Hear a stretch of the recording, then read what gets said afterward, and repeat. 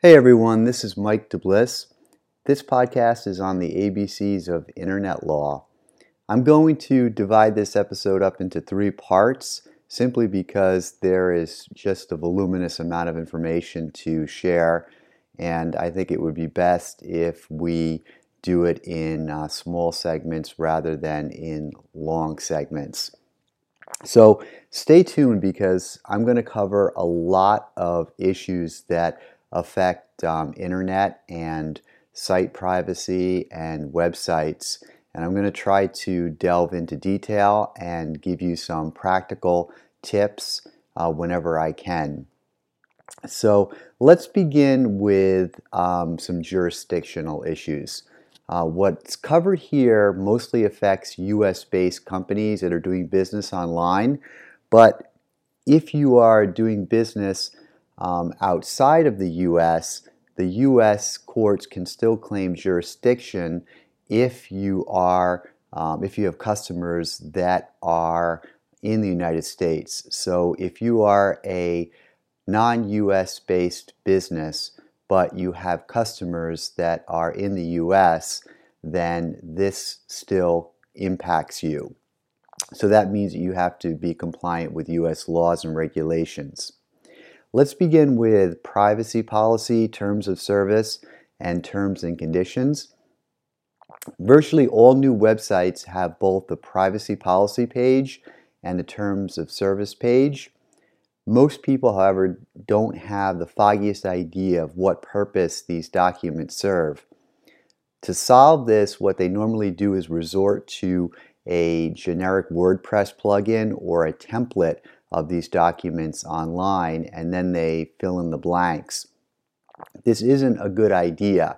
The state of the art for today is to customize terms and conditions to fit squarely with what you are doing, with how your company and website is carrying on its business. So generic WordPress plugins are no longer sufficient to protect websites and companies from all sorts of claims that could arise later on. So let's begin with terms of service. These are also known as terms of use or terms and conditions. They are a contract that you have with the people that use your website. Terms of service are crucial because they describe how any actions will be dealt with on the site in the event of a legal dispute. And I know that when people hear legal dispute, court, action, things like that, they definitely get their back up. Unfortunately, today we are living in an age of intense litigation. And whenever you're starting out in the online world, you have to keep that in the back of your mind. I don't say this to scare you. I say this to ensure that you take all efforts that are required to protect yourself and your business from legal claims that could arise later on. Now, many are quick to criticize these terms of service or question why they are necessary, but there are virtually a multitude of reasons that justify having terms of service on your site. For example, let's say you sell a course. If you sell a course, you need terms to explain what will happen in the event a customer requests a refund. If you don't honor those terms, you can find yourself sitting at the defense table in a courtroom. Another example is copyright. If you allow people, say customers, other content creators, to upload something to your site, they still own the copyright. So it's important to keep that in mind. If you allow customers or other users to your site to upload something to your site, they still own the copyright. And if you think about it, this is very practical. It's no different than if you post something on Facebook. Who would Facebook be to claim ownership of a piece of work, a drawing that you prepared yourself, or a blog that you wrote yourself? Who would they be to claim ownership of it if it is originally yours? So these people still own the copyright. It's therefore important to have a statement in your terms of service that expressly state the following. And it can be, this is basically paraphrasing in legal jargon, but you can basically take this and tweak it to your, to your own words. Quote, you as the user are giving me as the site owner permission to publish this material. Let's chat a little bit about privacy policy. Privacy policy is required by most companies. It must include certain language and certain disclosures that will put visitors on notice of how their information is collected, how it's gathered, how it's secured, and how you as a site owner will use it, and how and who you will share it with. Now, here's where it gets tricky. Different countries have different approaches to privacy. In the United States, they are pretty much laid back as compared to the EU and other countries. There's an opt-out policy that's required in the US. This allows companies to collect information on people without their prior consent, so long as the site owner gives them the right to opt out. Now, the most important part of privacy policy is that it matches what you're doing. If it doesn't, then you could risk catching the ire of the FTC, the Federal Trade Commission. These are things that they are especially on the lookout for. And penalties can be up to $40,000 per violation. The reason why the FTC likes these claims is because the press releases and the media attention that they generate send a powerful message to the general public not to do what the FTC just made an example out of you having done. So it maximizes the deterrent effect of would-be violators, and at the same time it generates income because of the staggering penalty amounts that can be generated. Now, if you're thinking about using templates to solve this problem, I would caution against that. The template may say something like, quote, this site doesn't allow browsers behavioral tracking. And then you look at the site and lo and behold, it has Google Analytics on it, which in and of itself is behavioral tracking. So this is the problem with using these templates, because in theory, it's all well and good because you think it's a plugin and you think that if it's endorsed by WordPress that it will insulate you from any legal claims. But in reality, if your business conduct is inconsistent with the template or with the WordPress plugin, then you are basically a target for a claim that's made by the FTC. Many policies also have a clause that says, quote, we won't sell, share, or rent your personal information. And again, while this is great in theory, it can prove to be an incredible obstacle when it comes to selling your business. And the reason why is because when you sell a business, you also sell the personal information as an asset of the business. What do I mean here? Well, what I'm referring to is the customer list. In some cases, the customer list can be even more valuable than the business or the site itself. If you think about it, these customer lists number in the thousands. If you're talking about big websites, it can number in the hundreds of thousands.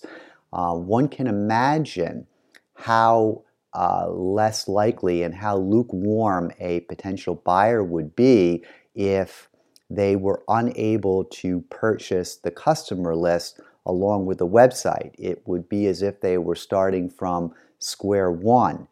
So again, the customer list can be just as valuable, if not more valuable, than the site itself.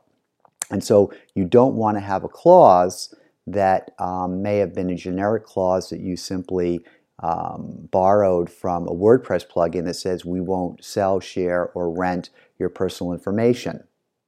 And here is an awesome example from the former dating site True.com.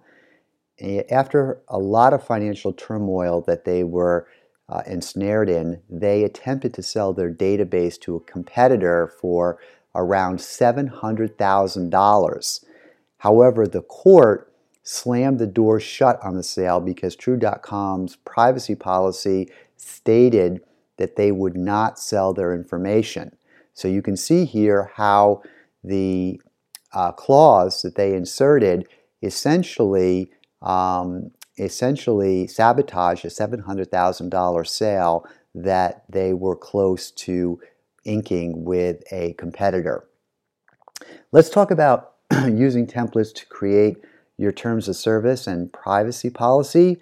Again, this is a theme that should be resonating to everybody by now. Using these templates is not a good idea. You always want to customize them to suit the needs of your business. And no differently here, when it comes to using templates to create your terms of service and privacy policy, it's not good practice. The web has evolved extensively over the past 20 to 30 years, that today's websites have very specific functionality that must be custom tailored for the business and these documents. At the same time, the law is beginning to catch up to reflect these advancements. What's interesting about the law is that the law is always slow to evolve with technology that is growing by leaps and bounds. I remember as a law school student having for a moot court question an issue that was relevant to in vitro fertilization and the transfer of eggs. And it was a fascinating issue, and it was one that the law hadn't caught up to yet. And so the law that was being applied, not only the statute, but the case law that was being applied was actually so far out of date that it was being stretched to the point where it was almost comical to try to apply the facts to the law that was on the books. And that was because the law that was being applied did not take into consideration in vitro fertilization, but instead was related to the best interests of the child, which served the purpose of taking care of children and ensuring their welfare if they were being raised in an orphanage, or if they were a ward of the state. But it took zero consideration into in vitro fertilization and the transfer of eggs. So it was an issue that the law was very slow to catch up with. So the same thing applies here in the internet era. However, the laws are slowly beginning to catch up to reflect the advancements in technology on the web. This means that a one-size-fits-all terms of service can be unwieldy and can make a company vulnerable to lawsuits. Always remember that the terms of service is a contract that you have with your users. So that is as old as time, contract law. We all know that there are a few elements that make up a contract. One is an offer, which is a manifestation of a willingness to enter into an agreement. There is acceptance, which is the assent to the offer, and there is consideration, which is quid pro quo, something that is exchanged between the two parties to make the agreement enforceable. It can be money, it can be a legal detriment, it can be forbearance on the part of the party that is accepting from doing something that they otherwise had the ability to do. So for example, if I am 22 years old and my uncle has made me an offer to give me $25,000 if I forbear from drinking for the next 5 years. Well, that is completely, and I agree to forbear from drinking for the next 5 years. That's an enforceable contract because, but for the agreement with my uncle, I had the right to drink, and now I am forbearing or refraining from drinking in order to provide the needed consideration for the agreement. If I was 20 years old, which is 1 year below the drinking age, and my uncle made the same offer, I had no ability to drink before 21 because I am a minor still. So the consideration would be lacking because I have no way of forbearing from doing something that I'm legally obligated, that I have a legal right to do. So I don't want to get off on a tangent, but remember that this all goes to the point that the terms of service is a contract with your users. If you use a boilerplate terms of service from a WordPress plugin, there's a good chance that you're not doing what's stated in these terms of service, which can put you in breach of contract. There may also be clauses in your content that are boilerplate that read along the lines of the following. And here's a quick and dirty example. Quote, "We have the right to change these terms of service whenever we want. If you continue using this site, you agree to these updates." Courts have invalidated clauses like this time and time again, and automatically will invalidate all of your terms of service for including this one statement. This actually happened with a big company, and you might have heard of this. It's Zappos. The court declared that the user agreement was not valid because what Zappos did was it buried it in a tiny link at the bottom of the page, and Zappos made no effort to force the user to take any action, like checking off a box to agree. Now, if you've reached a point where your site is well established and it's generating recurring revenue, I definitely recommend contacting a lawyer who can draft custom terms based upon your individual needs. Again, I mean, if you remember, if you take only one thing from this podcast, it's that drafting custom terms based upon your individual needs and circumstances is critical in this new age of internet expansion and internet law. Now, and I say this for your own benefit because there are clauses that you can insert that will help you and insulate you from a potential lawsuit. I realize that when you're first getting started, there's so much risk inherent in starting a new business, let alone a website. And you want to keep costs at a minimum. You already have costs piling on from internet service provider to the host to hiring a developer to making sure that the site is user friendly and that it is and that it has all of the bells and whistles that are needed for a well-to-do e-commerce site. But you don't want to overlook the possibility of potential lawsuit. And there are websites that are successful and sometimes even surprise its owners, despite how low the percentages of success.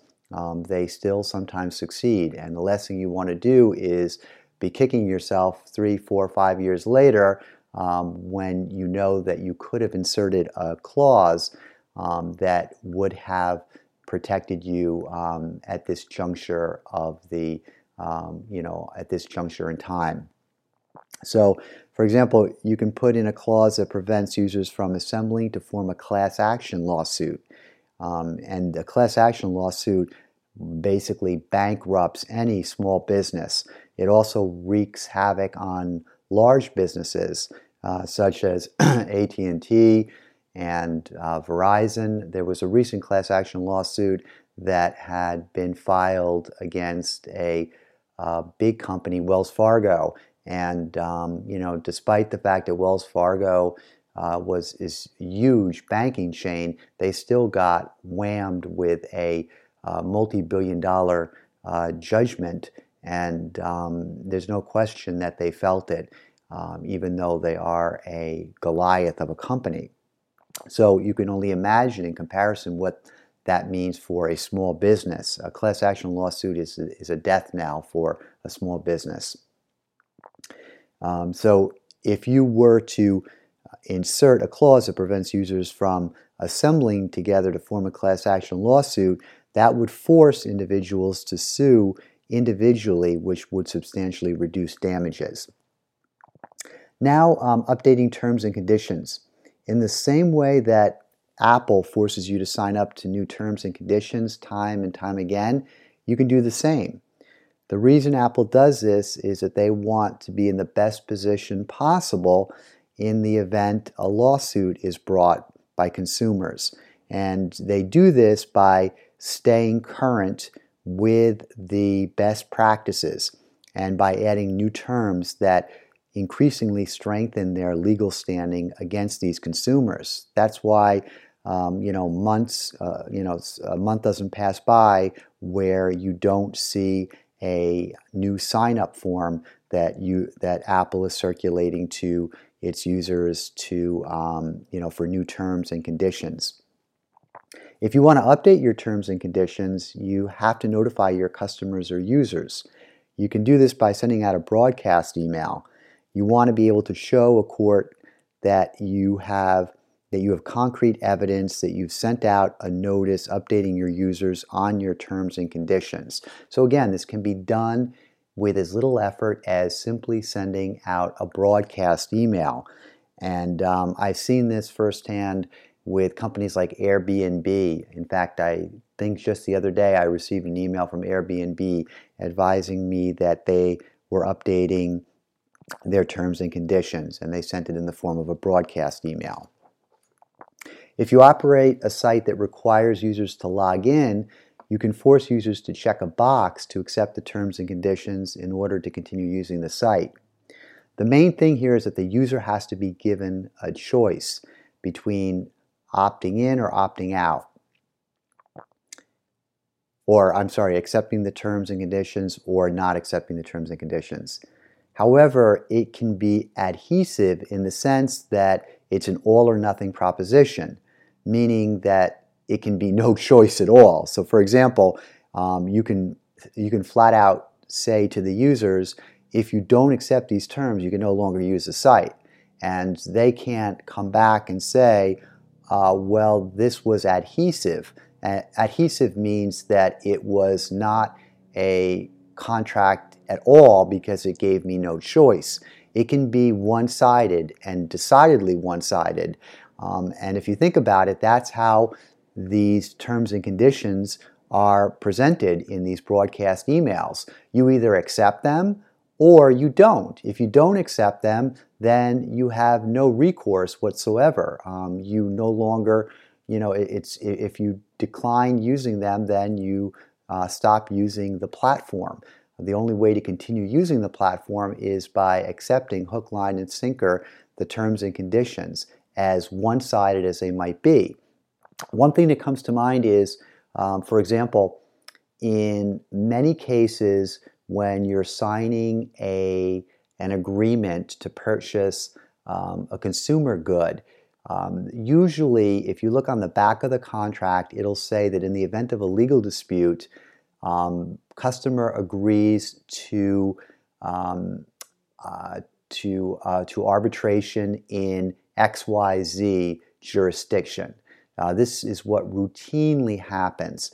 And if you're new to this idea of arbitration, well, arbitration is not as plaintiff-friendly as our local courts are. So in many cases, by signing a contract that acquiesces to arbitration, it's very one-sided because in most cases the arbitrator is going to find in favor of the company. And the arbitration clause usually is even more one-sided in the sense that it establishes the jurisdiction where the arbitration will take place.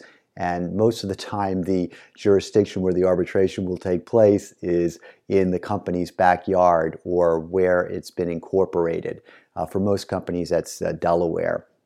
So circling back to the terms and conditions, they can be one-sided.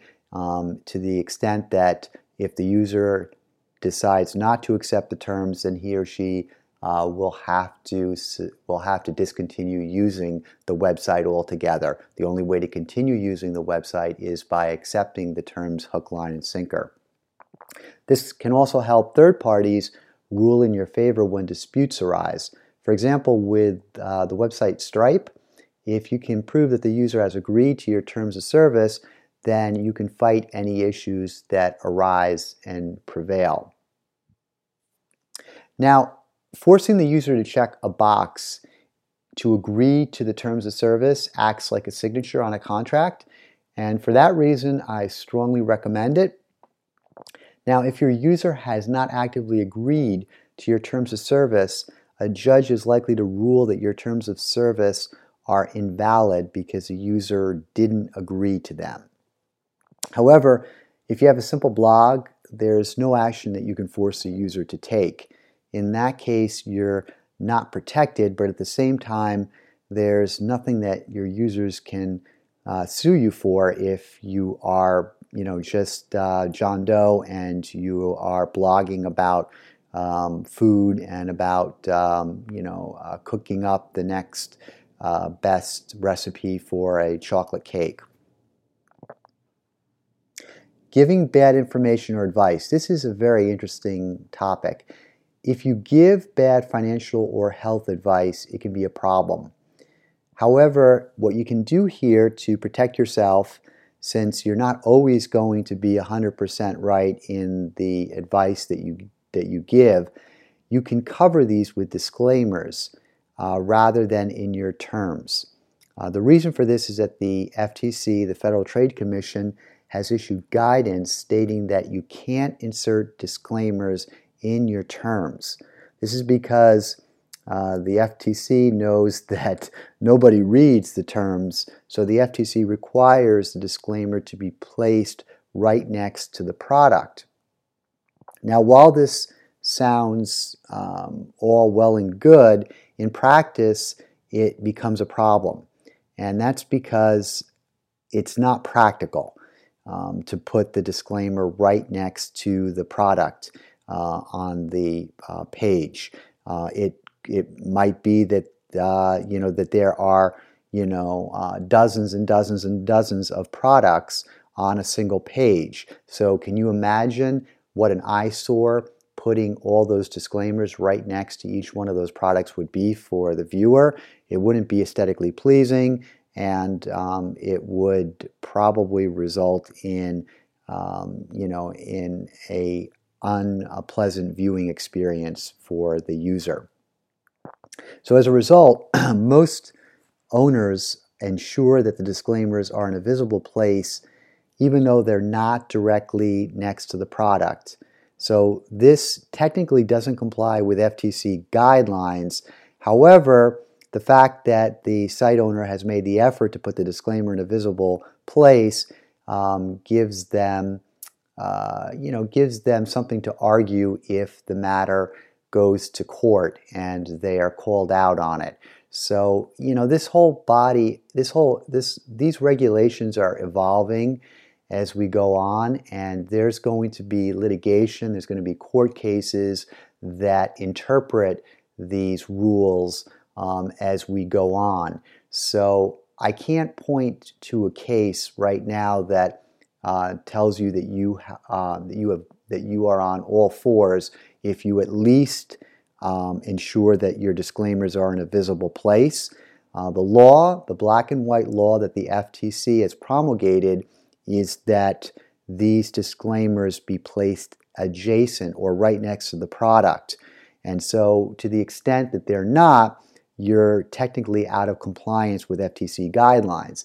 At the same time, it would be, in my humble opinion, a difficult road to hoe for the FTC to bring a lawsuit against somebody who placed the disclaimer in a visible place, but just not next to the product. I could envision an attorney at trial blowing up the page where the disclaimer is posted and and highlighting it for the jury and asking the jury, what more could John Doe have done to make this disclaimer pop out, and be like a neon sign to the users of the site than what he already did.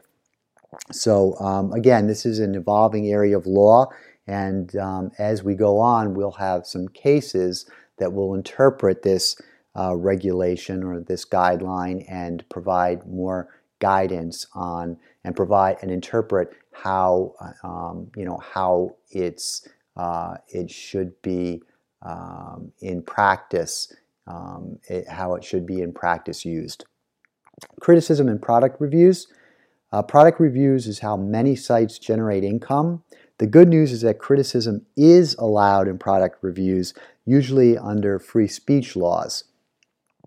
Basically, criticism is a legitimate, the reason why criticism is allowed when it comes to, and the reason why it's a legitimate reason to use copyrighted material is because we do embrace this idea of First Amendment free speech and the ability to voice our opinions when it comes to commercial products. Just as much we are able to voice our opinions about political ideas.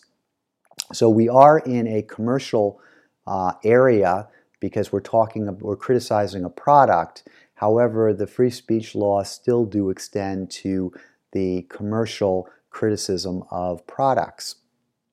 Criticism is a legitimate reason to use copyrighted material, so you are more than likely to prevail in the event of litigation. The problem, of course, is that whenever you talk about litigation, you talk about protracted litigation going on for months and months, if not years and years, all the while the attorney's meter is running just like the meter of a cab that's waiting for a customer, that's waiting in traffic, rather, with a customer sitting in the back. And for this reason, and this reason alone, I recommend purchasing liability insurance. Liability insurance is basically like any other insurance. It's where you pay a regular fee, and the insurer will pay out in the event that your claim meets the terms of the policy. In the case of liability insurance, the insurer will pay your legal fees and any settlement that arises up to a certain limit. You can purchase liability insurance from any one of a number of companies. A few that come to mind are Hudson Insurance Group and Hiscox. They're online insurance companies. As with all insurance, the cost depends upon your circumstances, but you can always get your company covered for as little as a couple of $100 per month. And circling back to what we talked about before, while this investment might not be something that you're willing to undertake as a startup because of all the risk inherent in it, and the startup costs and the likelihood of failure and all of that stuff that goes into this consideration to even launch a new business, you cannot go wrong by doing it. So I realize that this is counterintuitive, and I realize that this might be the last thing on your mind. You're just thinking about survival and getting from day to day. At the same time, to the extent that the site is successful and does generate a substantial amount of revenue, in year 3, 4, or 5, you don't want to be kicking yourself for not having purchased the liability insurance at an earlier stage if you're now confronted with a lawsuit. So again, I highly recommend investing in it even before you incorporate. Again, this is due to the legal fees that can be staggering and that can really bankrupt a business and take them down to their knees. So you don't want something like that to happen. And that's why that's why this is a safe investment and it's a smart business move. Earnings disclaimers. Amazon has one, and virtually all of the e-commerce websites have them. It's a specific statement that must be clearly displayed on the affiliate sites. Clearly displayed is a gray area. So why do we need them? To understand why, let's take a trip back in time to explore the origins of affiliate marketing. Affiliate marketing, as a preliminary matter, was never intended to be classified as a partnership, even though it passes the duck test for a partnership. When I refer to the duck test, I'm referring to the fact that if it looks like a duck, it walks like a duck, it quacks like a duck, then it's a duck. So in the case of a partnership, if it looks like a partnership, walks like a partnership, and talks like a partnership, then it passes the partnership duck test. And so even though it was affiliate marketing was never intended to be classified as a partnership, and it's not a per se partnership, it really looks like one. And that can present a problem, because even if the drafters of the affiliate program state in no uncertain terms in the agreement that this is not a partnership, courts will look to the intent of the agreement and will look beyond the four corners. And so to the extent that the agreement looks like a partnership, even if the drafters went to great lengths to state unequivocally that it wasn't, it can still be declared a partnership in a court of law. This is an issue that is a recurring issue that comes up when it comes to worker classification in tax law. That is an area that I practice as well. In tax law, and when it comes to small businesses, worker classification is very important. The classification is generally between independent contractors and employees. When it comes to employees, employers have to pay all sorts of self-employment tax to the state and federal government, and that includes FICA, that includes taxes that the business would rather not have to pay if they are just getting started. They would rather have their workers classified as independent contractors because it results in substantially more savings. And the problem, however, though, is that the way a lot of small businesses draft their agreements, they draft it in such a way that the worker looks more like an employee, a W-2 employee, than he or she does an independent contractor. So while the small business might state unequivocally in the employment contract that the worker is an independent contractor, if there are other factors in the contract that prevent the worker from working for another company, that require the worker to do his or her work on site, if there are training manuals that the small business has and that the worker is required to follow to a T, these are all factors that militate in favor of employee classification and not independent contractor classification. So this is a prime example of how courts will look beyond the four corners of the agreement and interpret it according to its nuances, rather than accept any statement, on its face that it's an independent contractor agreement or that it is not a partnership. So circling back to this partnership, this affiliate marketing, again, was never intended to be classified as a partnership. This was important for legal reasons because it allowed large corporations to absolve themselves of responsibility for the actions of their affiliates.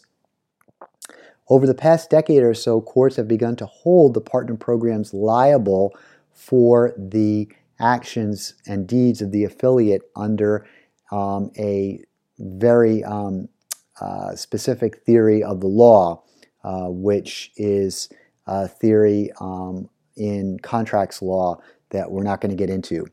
This is why affiliate terms are becoming more and more complex. companies are trying to draft their terms in a way that reduces their liability. An example here is that Amazon requires you to use the exact language of their disclaimer and display it clearly on your site if you're an affiliate.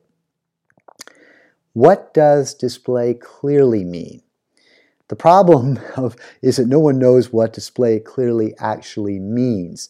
It's a gray area. It's kind of like the justice in that seminal constitutional law case involving pornography, where he stated in his, I believe in his opinion, that he wasn't able to define it, but he knew it when he saw it. So in the same way, display it clearly is very vague and very gray, and really hasn't been defined with the specificity that's needed for owners of websites to follow it to a T. The FTC, of course, recommends placing the disclaimer directly next to the link, but a company like Amazon doesn't require this. A lot of websites insert this disclaimer in the footer, and that's kind of become what the state of art is these days, inserting the disclaimer in the footer. Some create a page especially for it.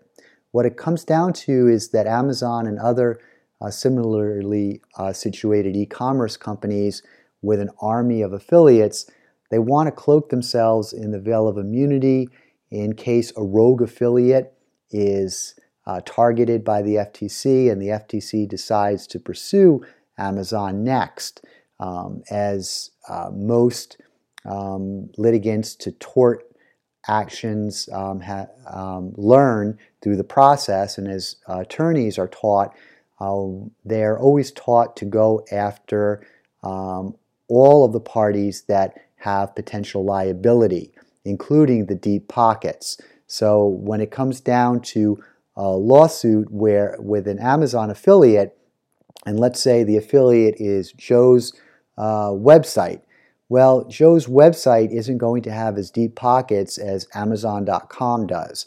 So the lawyer is going to try to draw Amazon.com into the lawsuit under a theory of joint liability.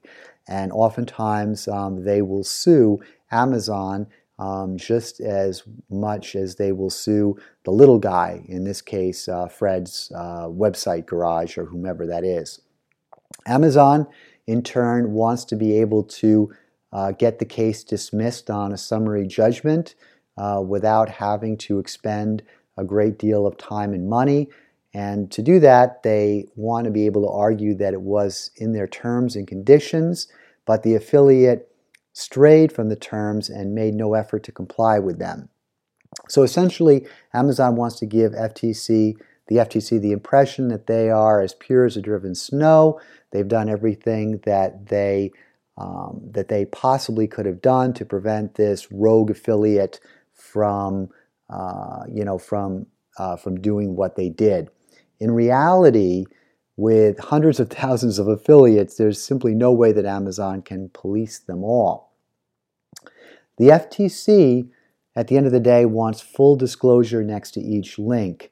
So even if there are 20 affiliate links on one page, they are looking for a disclosure next to each one. And as you can imagine, this is unrealistic. I mean, it's an absolute eyesore to think of how something like that would look like and how unesthetically pleasing it would be to the eye.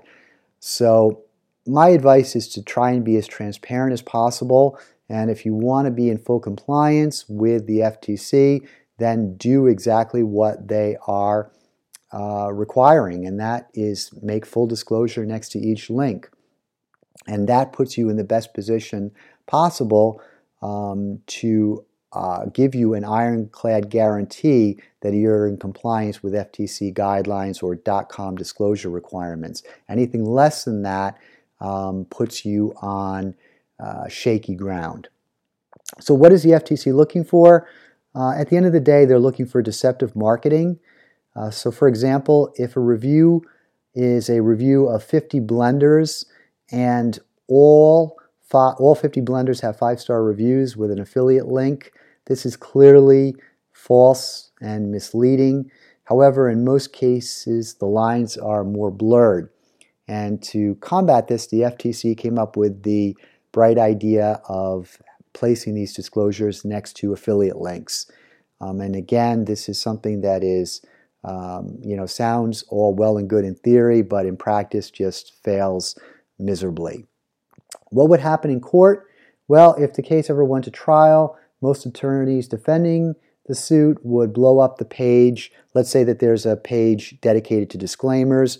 They'd blow that page up on a large poster board and sit it right in front of the jury. Next, the attorney would highlight the disclaimer that says there are affiliate links on this page and urge the jury to use their common sense and argue what more could Joe have done to emblazon this disclaimer in front of his users so that it looked like a glowing neon sign. What should you do in practice? In the real world, you want to have your I's dotted and your T's crossed on your privacy policy, terms of service, and affiliate disclosures so that the FTC has no ammunition and no way of calling you out. When determining the placement of the disclaimer, basically think about how other people might perceive what you're doing. Perception is huge here. A lot of politicians, and it doesn't always seem this way, but they usually, when they're balancing the risk of doing something versus not doing something, they always calculate what the perception of their action is.